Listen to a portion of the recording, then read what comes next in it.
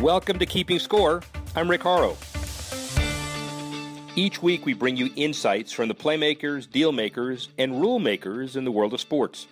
I'll give you my take on some of the items of the week using my 30 years of experience doing deals for teams, leagues, and players in the $750 billion business of sports. Plus, we'll talk with a central figure in the sports world. The views expressed in this podcast are my own and do not represent the views of Reuters. Let's get started. NFL television juggernaut intensifies. Although the NFL season is still young, viewership ratings for the prime-time Thursday night football game have been impressively high so far. Through 3 games in the 2015 season, Thursday night football averaging a 13.2 rating on CBS NFL Network, up nearly 20% over this period last year. The recent dramatic Thursday CBS and NFL Network game between division rivals Baltimore Ravens and Pittsburgh Steelers peaked at a 14.7 rating and won the night in prime time. These ratings look to be a great start for the NFL and are poised to get only higher as the season continues and divisional rivalries intensify. The Thursday night window, an early Sunday morning international window, exclusive internet opportunities, and the like, all attempts for the NFL to create value for their current partners and potential new ones. The quest for a new NBA revenue, floor sponsorships. The Boston Celtics have ended their holdout, now joining about half the league's 30 teams with so-called apron floor deals, ads on the court. The Celtics have signed a deal with Putnam Investments to put the company's name on their legendary parquet floor in front of both team benches. Putnam's a new sponsor of the team, and financial terms for the sponsorship have yet to be announced, but the floor apron deals are among the most valuable areas of inventory for NBA teams and typically command 7 figures. The deal will also include in-arena branding for Putnam and broadcast and digital advertising.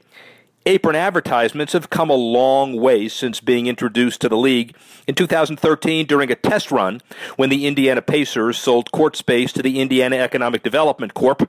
and the Toronto Raptors signed a deal worth over $1 million to print a company's name on their hardwood. Things not as rosy for the WNBA. This past season saw a record low attendance marker set in the league's 19th season.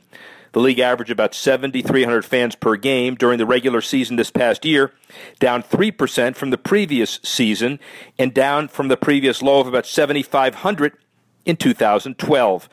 WNBA President Laurel Richie didn't seem fazed by this stat, stating our biggest opportunity is to continue to grow our fan base. We're 19 years young, and on the journey we focus a lot of our time and effort on building a genuine and sustainable fan base to set the stage for the next 20 years. On a positive note, the WNBA had 33 sellouts this past season, 25 more than last, and the Phoenix Mercury led all teams with an average of 9,946 fans per game and a league-high 9 sellouts.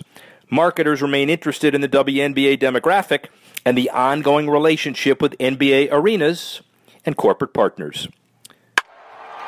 If the social media champion in Major League Baseball also became the World Series champion, it would be the Los Angeles Dodgers. MVP Index ranks them highest in terms of social activity score, a combination of reach, which is fans and followers, and engagement, which is likes and favorites. The Cubs come in second, followed by the Blue Jays, with the Astros bringing up the rear. The Mets are in the middle of the pack, but saw their followers on Instagram and Twitter spike this summer. From June to September, the Mets increased their engagement score by 15%. They went from 2,889 likes and posts in June to 5,294 likes and posts in September on Facebook. They gained 11,800 Twitter followers per month from June through September, but they blew that number away on Instagram, adding 34,600 per month on that platform. It could have to do with the activity on the platform, on which they posted over 206 photos per month on average during that time period. Now, Larry Lucchino, who just retired as president and CEO of the Boston Red Sox. We've had most of the commissioners, many industry leaders, thought leaders, opinion leaders, but we haven't had anybody from Yale Law School who celebrated his 70th birthday and ran 3 franchises and has a collective, according to the program, 2,132 against 1899 record. Larry Lucchino running the Red Sox. Who does that? Who does that? Who keeps those records? Do you know every win you had? Well, I think every baseball team I've been affiliated with does indeed keep track of it every year, so it's a simple matter of arithmetic. But I do follow it. I'm pleased that it's a winning record. If you spent 36 years or so in baseball, as I have, it's kind of nice to know that on the central issue of being part of a winning team, that we're on the right side of that equation. Well, but it is but one measurement to beat, but it's one that some baseball people think transcends the others.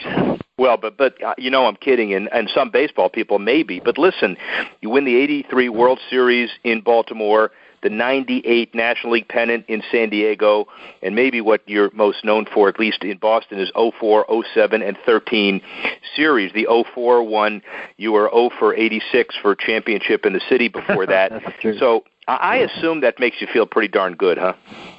It does, because we all know that some people think of the world of sports as a toy department, but it's, I think, much more important than that. It affects the community's sense of well-being, the community's ability to bond and relate to one another, to come together, to celebrate things, and just the whole mood and point of view of people is influenced by this local sports team, and we're really lucky in Boston to have such a great collection of sports teams. We won, what did we win? 3 times in 10 years, and during that time period, the Patriots also won a couple of times. I think the Celtics won and the Bruins won, so it's been a kind of golden age for Boston and New England sports. Well, yeah, and you've been right in the middle of the golden age quite clearly, but more important, I guess, getting into, for a couple of seconds, Boston Strong and the bombing, and that's behind us, and historians will write about the worst day in Boston as far as the marathon's concerned, but they should also write about the recovery and what the sports franchises did in the recovery, and specifically the Red Sox, don't you think? I think so. I think it was one of our finest hours as a city and as a sports community. We certainly came together after that first weekend of the capture of the terrorists and celebrated together as a community with David Ortiz leading the comments and leading the charge. And it was it was an opportunity for sports to serve a larger social cause or issue. And it did so very well, and the sense of community and connection and that came about is really are unforgettable for me. Well, so early on, and we don't have enough time, we could do a 9.5-hour interview and still not capture everything, but obviously we start with Williams and Connolly. You get to know Edward Bennett Williams in that context, the morphing into the president CEO of the Orioles and later the Padres. When did you know you were destined to have a career in sports, or did you just wake up one morning and say, man, here it is? Well, it was more like the latter. I went to Ed Williams law firm because it was by my lights, a very cool law firm. Lots of trial work, lots of criminal work, and it was national in its scope. But my whole career in sports is directly attributable to Edward Bennett Williams and the faith he showed in me and the judgments he made about my role with the Redskins to begin with, and then thereafter he bought the Orioles, and I played both a legal and a business role with both teams, and of course we bought the Orioles from his estate. But for Edward Bennett Williams, I would be but another lawyer laboring in some deposition this afternoon in Washington, D.C. Make it sound a little more interesting than that. There are a lot of people who still like the profession, although I must admit they're dwindling, and I don't know any. So that's probably the right answer. But now, tell us a little bit about how difficult it is to eye a franchise, be involved in that franchise, but at the same time, issues relating to stadium development in the same package. The bottom line of all of this is that you buy a franchise and it's not cooked as well as it should be unless you deal with the stadium and facility part of the process. Right. And you did it with Camden, you did it with Petco, and you did it with Fenway. So generalize for us.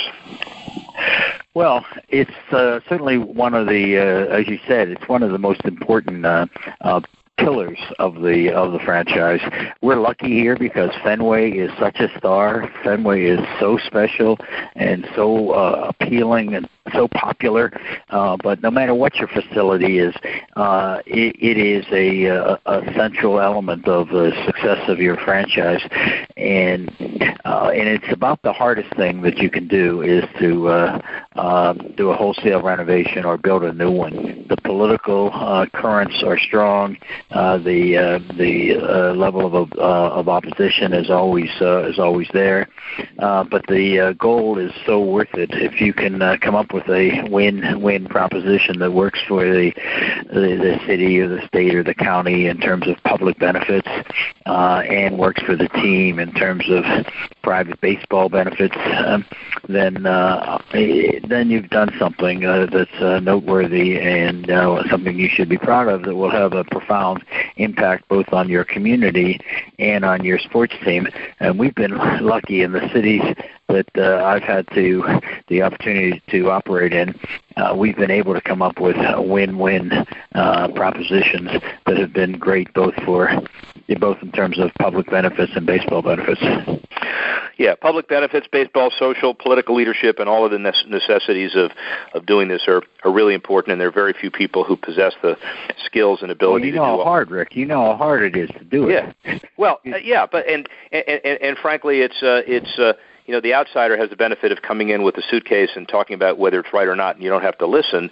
But the insider who understands what the deal is at City Hall, sometimes there's a little more cynicism about the inside guy, and obviously you transcend 3 efforts and you get 3 of these deals done. And well, I'm going to ask it, and you're going to answer it politically, I know, but you look back at all 3 processes, which one was most difficult? Which one do you take the most pride in? Well, boy, they were each different, and I think that's an important lesson to start with. You cannot take lessons from one franchise and one league or location and apply it lavishly to the next situation. These solutions or arrangements are not that fungible. You've got to have some sensitivity to the uniqueness of each site, each city. We have a 4th one that's in our portfolio as well. We did a spring training complex in Lee County in Florida for the Red Sox as well, and we did that with the cooperation of the Lee County Board of Governors, Board of Commissioners, and the public there as well.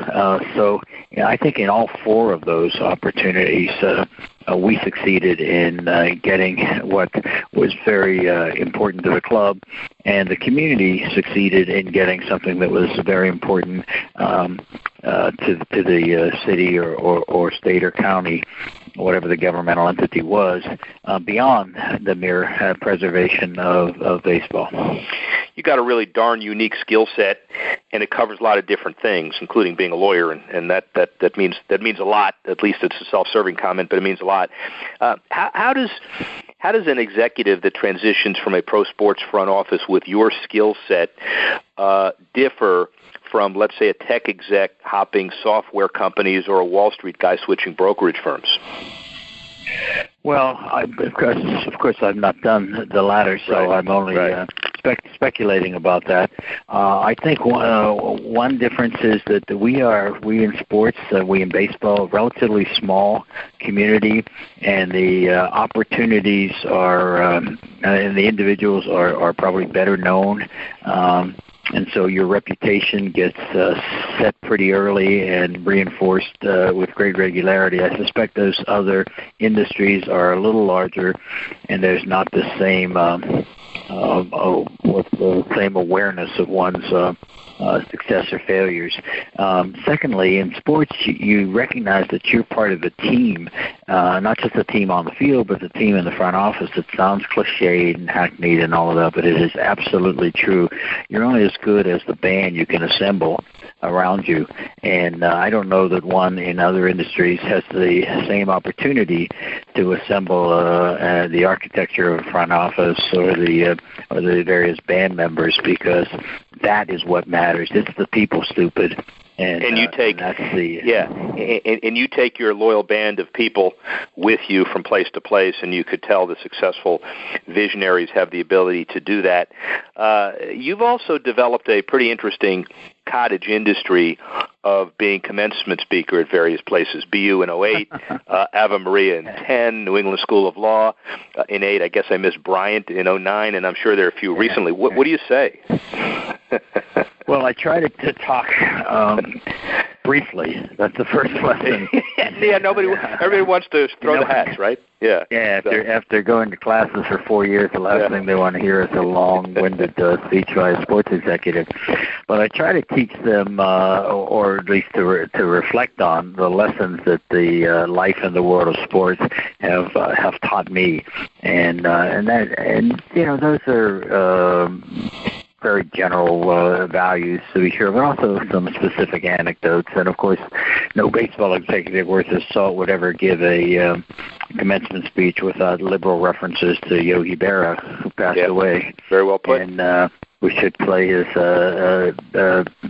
place a tribute to him for what his lifetime was in baseball, and of course the help he gave to so many of us commencement speakers.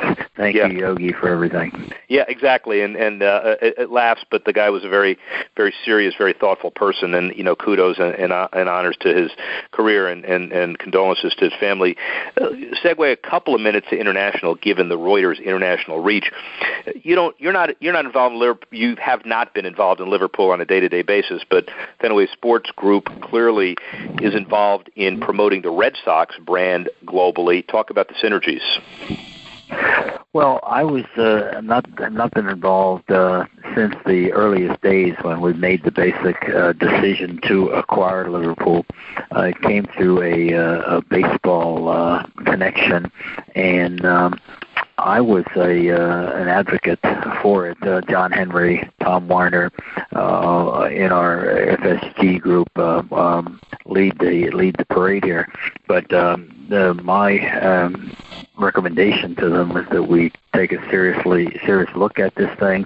That not for this simple reason that we can bring a lot of our expertise to them, but because we could probably learn a good deal from them about international operations, about fan clubs and fan management services, and that's proven to be true. It's been a two-way street. We've learned some things from them, and they've learned some things from us. Is baseball heading in the right direction?